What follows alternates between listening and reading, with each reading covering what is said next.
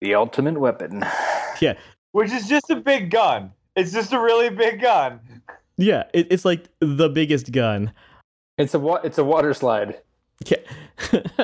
It really is. Typhonus sucks at this so bad.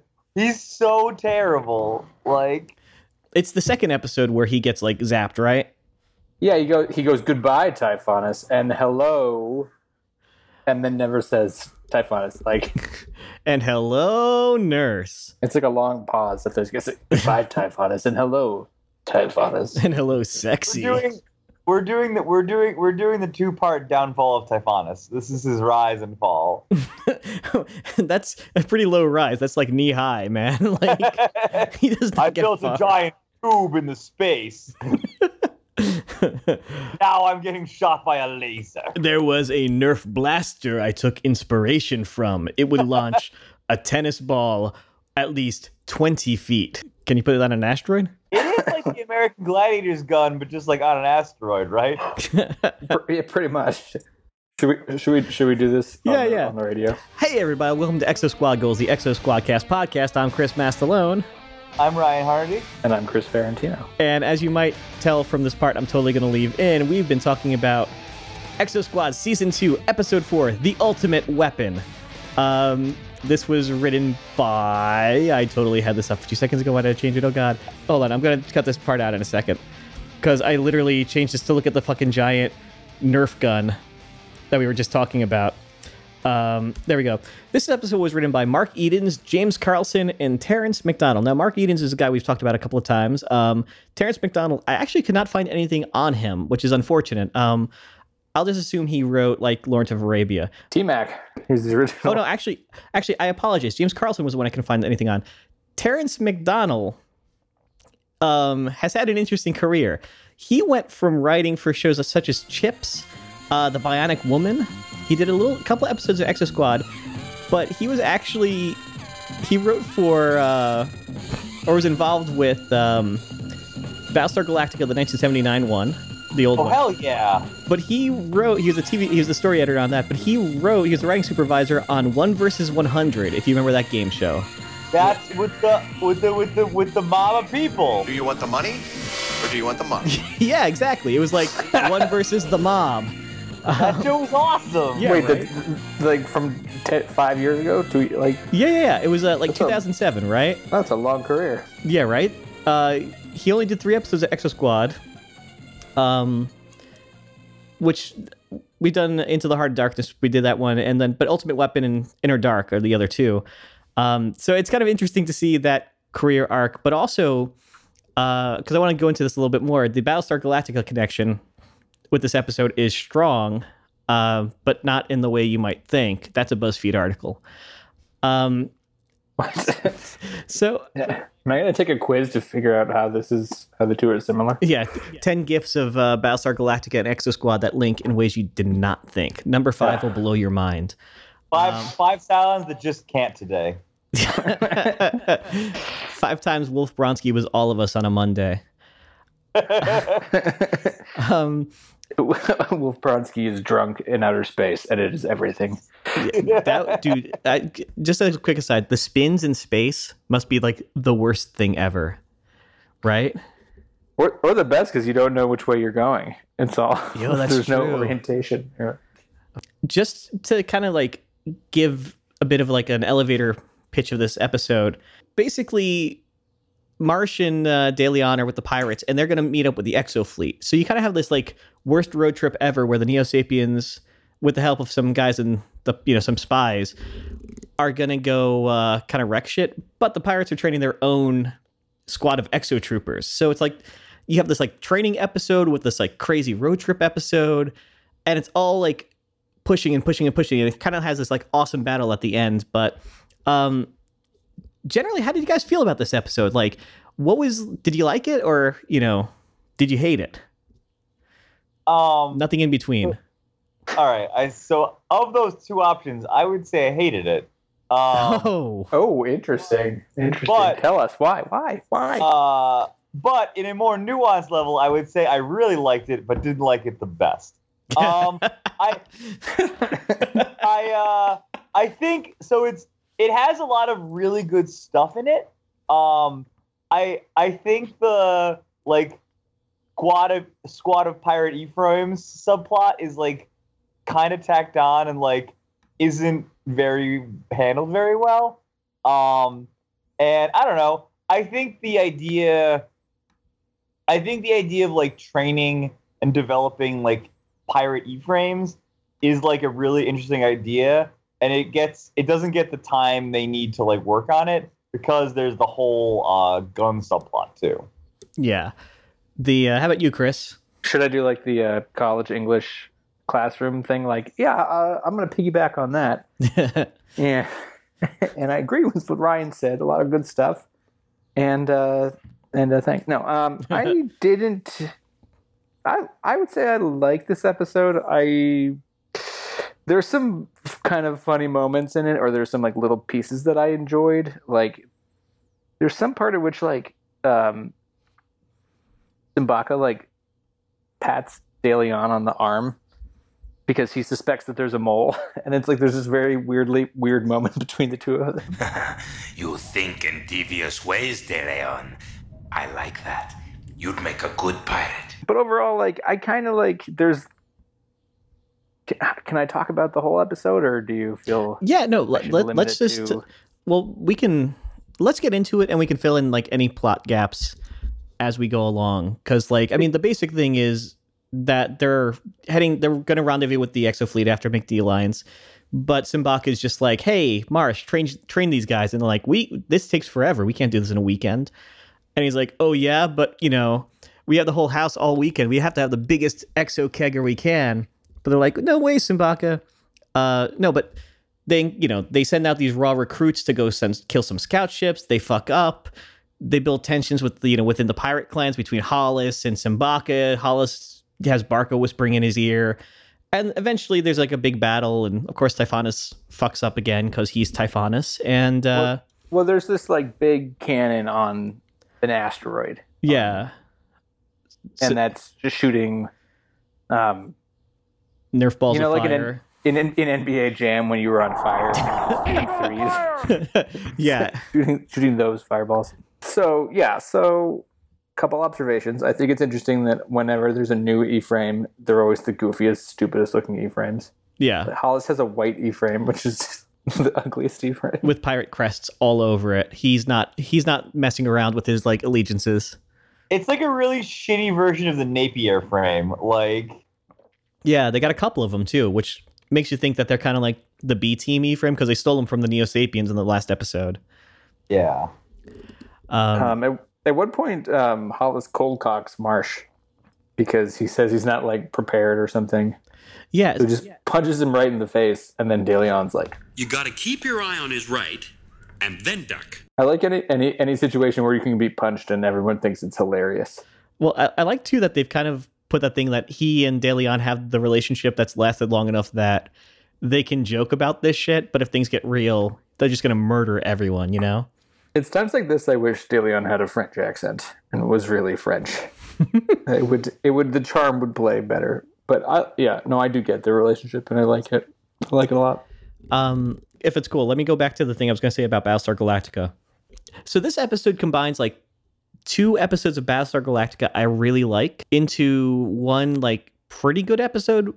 But it's kind of like interesting seeing that connection of there's an episode where they're jumping away from the Cylon fleet that's chasing them. Every like 30 minutes they have to jump.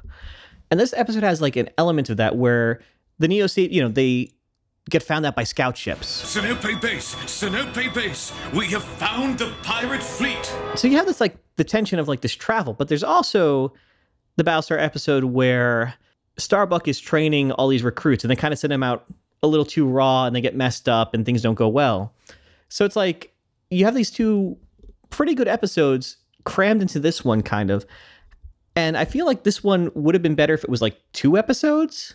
You know what I mean? If they kept like the pirate recruit subplot going, because they get all but like 3 of them get killed in the first 30 seconds, I think. And it would have been nice to see them develop as characters more, Yeah, they're like wiped out.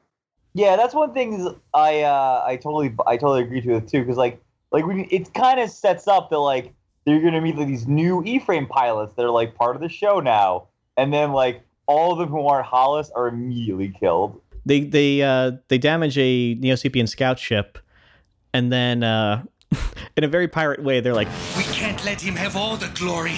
Come on, we'll show him how pirates can fight. and the guy's just self-destructed, and the whole squad gets wiped.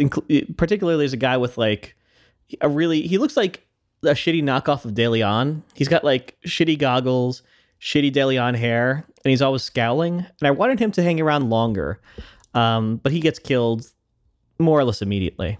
I think the larger point is kind of interesting about like this arc of episodes, because it's like we're on episode 4, and it seems like we're on. I can't tell if there's been too many or too few pirate, these episodes where they're joining the Exo fleet. Yeah, Like I feel like we've been like the first season, especially where every episode was so consequential that I feel like sometimes there's these little subplots that like could be longer, or there's these longer things that could be shorter. Maybe it's just like that we had a little break. It just feels like we've been kind of retreading over the same ground a lot. I don't know if you guys feel the same way, but that's how I feel. Yeah, this is like the 5th time Simbaka's been like, well, if you don't do this, the alliance is off. Like, he's like agreed to the alliance like 10 times now, and it continually has like a new yes, and first you have to kill somebody in combat, and now you have to train my pilots to be E-frame pilots. Like, it seems like it's the same plot like repeated a couple times.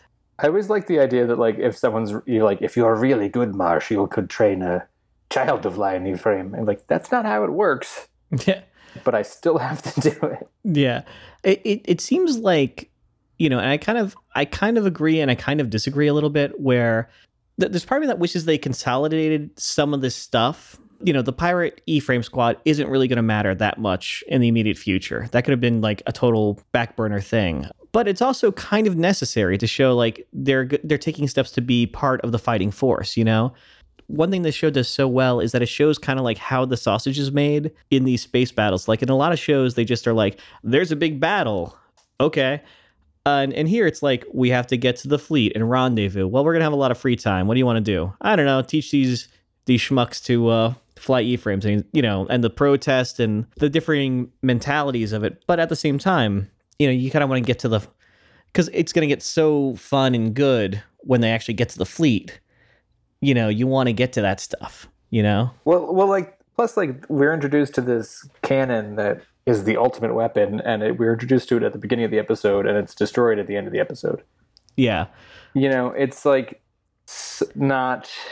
I mean, it's very. I get it. It's very like monster of the week kind of thing, but in a show that doesn't feel monster of the week. Like everything has felt so consequential.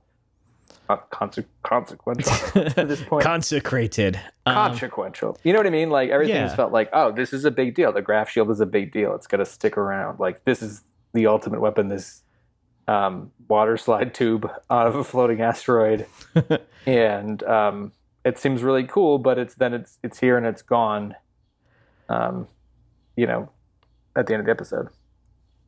Did you guys ever watch Dragon Ball Z back in the day? Not deeply, no. Because the other side of it is that one thing that they would do on a show like that is they'd be like, he has the ultimate weapon to destroy the Earth. Oh no, he's launching it right now. And then it'd be like 5 episodes later, the thing is still being launched.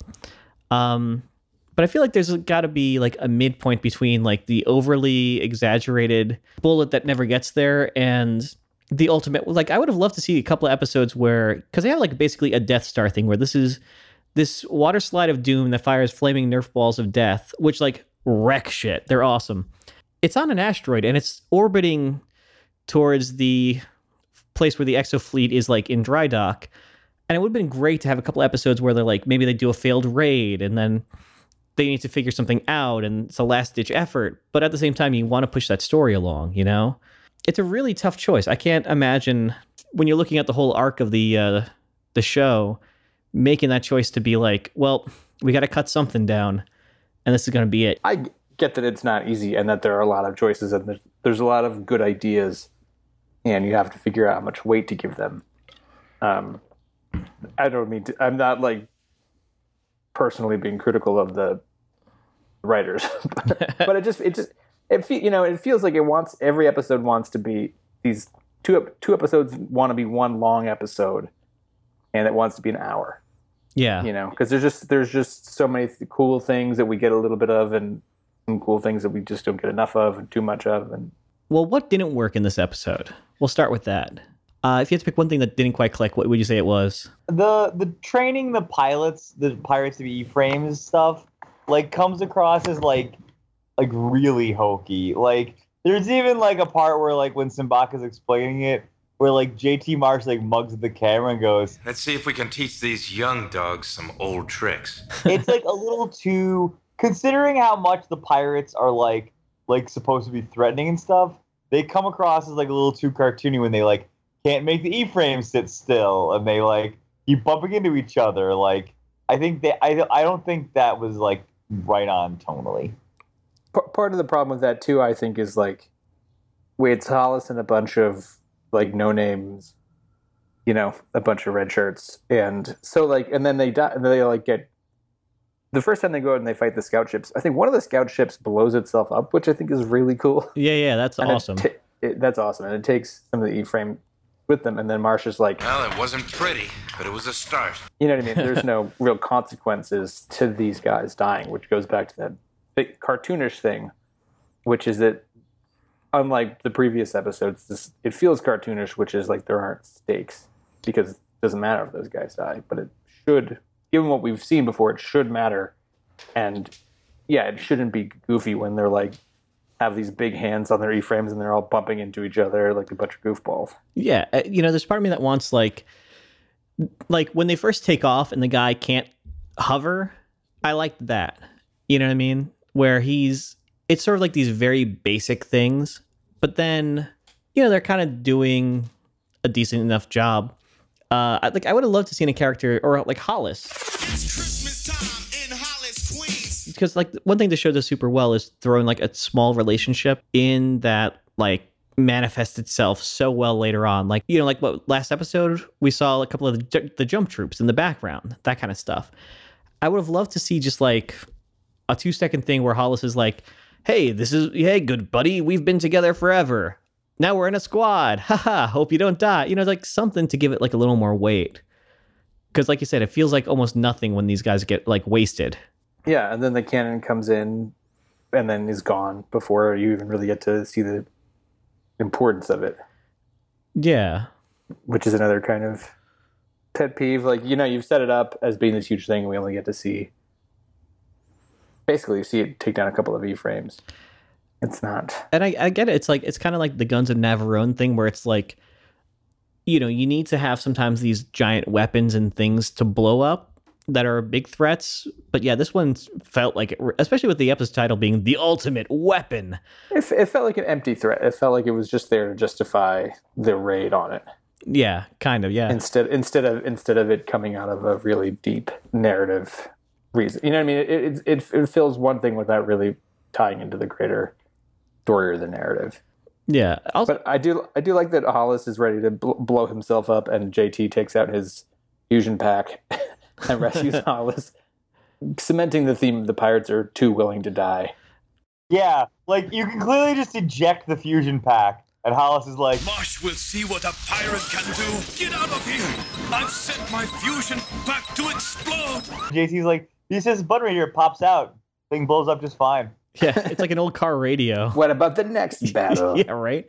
These couple of episodes to me are like, I almost, going back to that like smooth brain Hollis thing, he's just so willing to like get killed. Like if someone's like, hey Hollis, I heard if you don't kill yourself, you're like a total jackass. And he's like, well, I have to kill myself. And it's like, no, just think. One second of thought would help. Plus Barker's like, maybe Simbaka's trying to kill you. And he's like, good point. I didn't think of that. That's really, I won't question it. Forget Marsh. Your real enemy is Simbaka. Why do you think he sent you and the others out to fight unprepared? Because we had to stop the scout ships. Because you're the best. The ones to challenge his leadership someday. And he can eliminate that threat. Barca plays him like a freaking fiddle. So after the failed raid, or the failed fight against the scout ships, Barca's just like, Hollis, I think that Simbaka wanted to get you killed. He put you out there with no experience. And Hollis is just like, yeah, you're right. I should kill him first. That checks out. Yeah, and it's just like, dude, just shh, sweet Hollis. Also, what happened to the Neo-Sapien blockade? Did I miss that? Did it get broken? Did they leave? Well, they split up half the fleet to try to run down the pirate clans, but they got messed up when they kidnapped Simbaka in the last episode. But it seems like, again, this goes back to Typhonus just not being a good military leader. If it's not going to work out, just don't either reinforce it or don't do it. Like, if you have your opponent in a corner, put more stuff there. If there's no threat on like Earth, put more Earth stuff there to kill him. But that's nitpicking on my end right there. Is there anything you guys want to plug for this episode? You can continue to go to the Two Loopy Ladies on Etsy and find yourself a wonderful crocheted hat, scarf. Check it out. Continue to check it out. Continue to check it out. Again, one sale. Just one little sale, and these stop. You have the power. Just buy anything. Anything. Winter is coming. It will come. And that's not the only thing coming. Hey, oh. Hey. Bada bing, bada boom. Right. Yeah, so do you guys have anything you would like to recommend for this week? I'd like to start off and say I saw Wonder Woman and thought it was like fucking great. Just a solid, really solid superhero movie. And it's fun to see like a DC movie that's not horribly depressing and or awful. So that was a pleasant surprise. Sweet. I got an iZombie last weekend, and that show is fantastic. So Nice. Nice. The Leftovers just finished, and if anybody's stuck with it through season 3, it is a great show. The later seasons are amazing. I hear like it's actually really become like this unreally awesome thing. That was a really bad sentence because I was looking at something else. Does it? So it just finished up, right? You said. Yeah, it was the last episode. It was Sunday. Would you say that it ended like satisfactory? Like, because I remember, like, I'm the one who watched the first season and didn't follow through. Do you think it's worth investing the time? Oh yeah, like to me, like the first season, like every episode got a little bit better than the last episode, and then the second season was like a different show. Huh. In a great way. Like it's a different setting. It's like like a lot of different characters. And everything just gets deeper and more interesting and more creative and more like strange and wild. And like what I love about it, and the third season just continues that, and it's again a different setting. So like the second season's in Texas and the third season's in Australia, and I love kind of like it just takes its time developing all these little details, and I found the edit to be very satisfying, and in a way that I worry that some shows will not end satisfactory. Like I'm worried that Game of Thrones is just going to stop, and it's just going to have meant nothing. It's going to be a Sopranos. It's just going to be like kind of. Yeah. No, I hear that. That's good because one thing. I mean, it's kind of the lesson of Exo Squad is, the shame of this show is that you love it so much, but it kind of just ends. Like they were going to go do the third season, but it just kind of like, it's like, that's it. Sorry. And well, yeah, like comes to a nice end and then there's some strange cliffhanger that doesn't get followed through with. But exactly. Yeah. No, if you watch further on The Leftovers, I think you'll be happily rewarded by it. Nice. Well, I'll definitely have to check that out on the old HBO Go machine. Well, guys, I think that was good because like this. I think this is the first episode in a while where we've had like a truly kind of like mixed feeling about. You know, I feel like a lot of them have been like grand slams or, you know, just very obviously kind of like connective tissue. But this is one that is kind of trying to do both. So it was really interesting talking about it. It just feels like we're ready to move on from this subplot, this storyline. You know? No, definitely. Who would you say was your MVP for this episode? I'm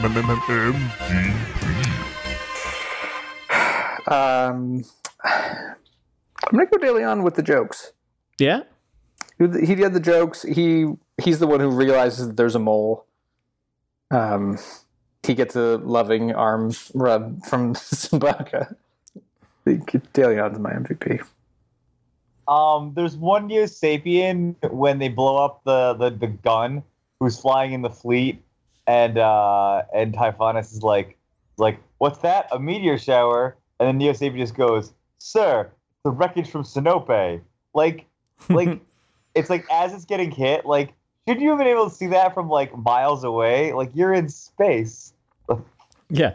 Can I just say that guy, the helmsman, because he was in the last couple of episodes with Typhonus, and he must have the most frustrating job because it seems like his job is basically consistently to be like, Typhonus, it's obviously this. Typhonus, things are going badly. You want to do? No, you don't want to do anything. Typhonus, can we? No. Oh, okay. Like that guy should be running the fleet, not Typhonus. Like, yeah. Sir, I think we, no. Well, silence, worm. Like, on your knees, dog. Yeah, it's bad. I'm gonna say my my MVP is that guy I was talking about, like the negative universe, De Leon, who, you know, is basically, he looks like the like, you know, the guys you walk by and they're selling like DVDs on the street. Like if there was the Exo Squad version of that, he would be on the cover in like De Leon's frame, but with like Marsh's wings for arms.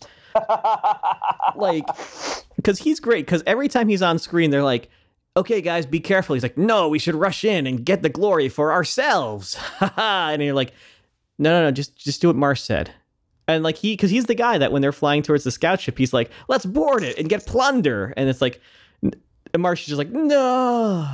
But, you know, he's great because he just is the most piratey pirate that ever pirated it in this episode. Yar. Pirates are so agreeable. Nar. They're never like, no, nar. And on that note, I would like to thank Eric Calderon for our intro and outro music. You can find him on YouTube at 331erock. His stuff is really great. He shreds. It's awesome.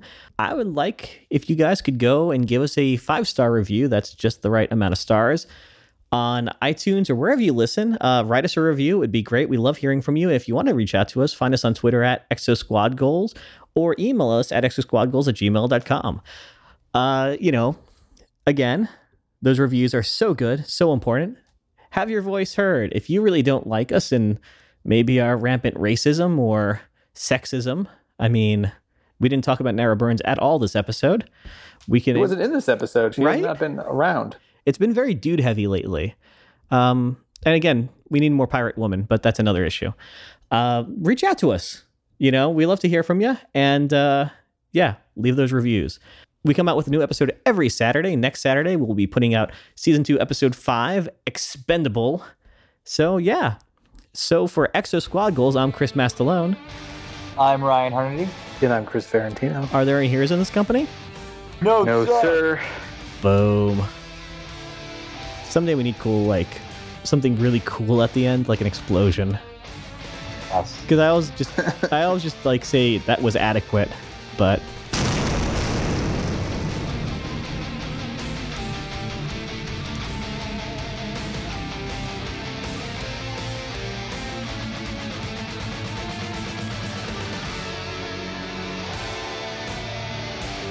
How you feeling, Ryan? Do you need a Gatorade? I'm still really hungover, guys.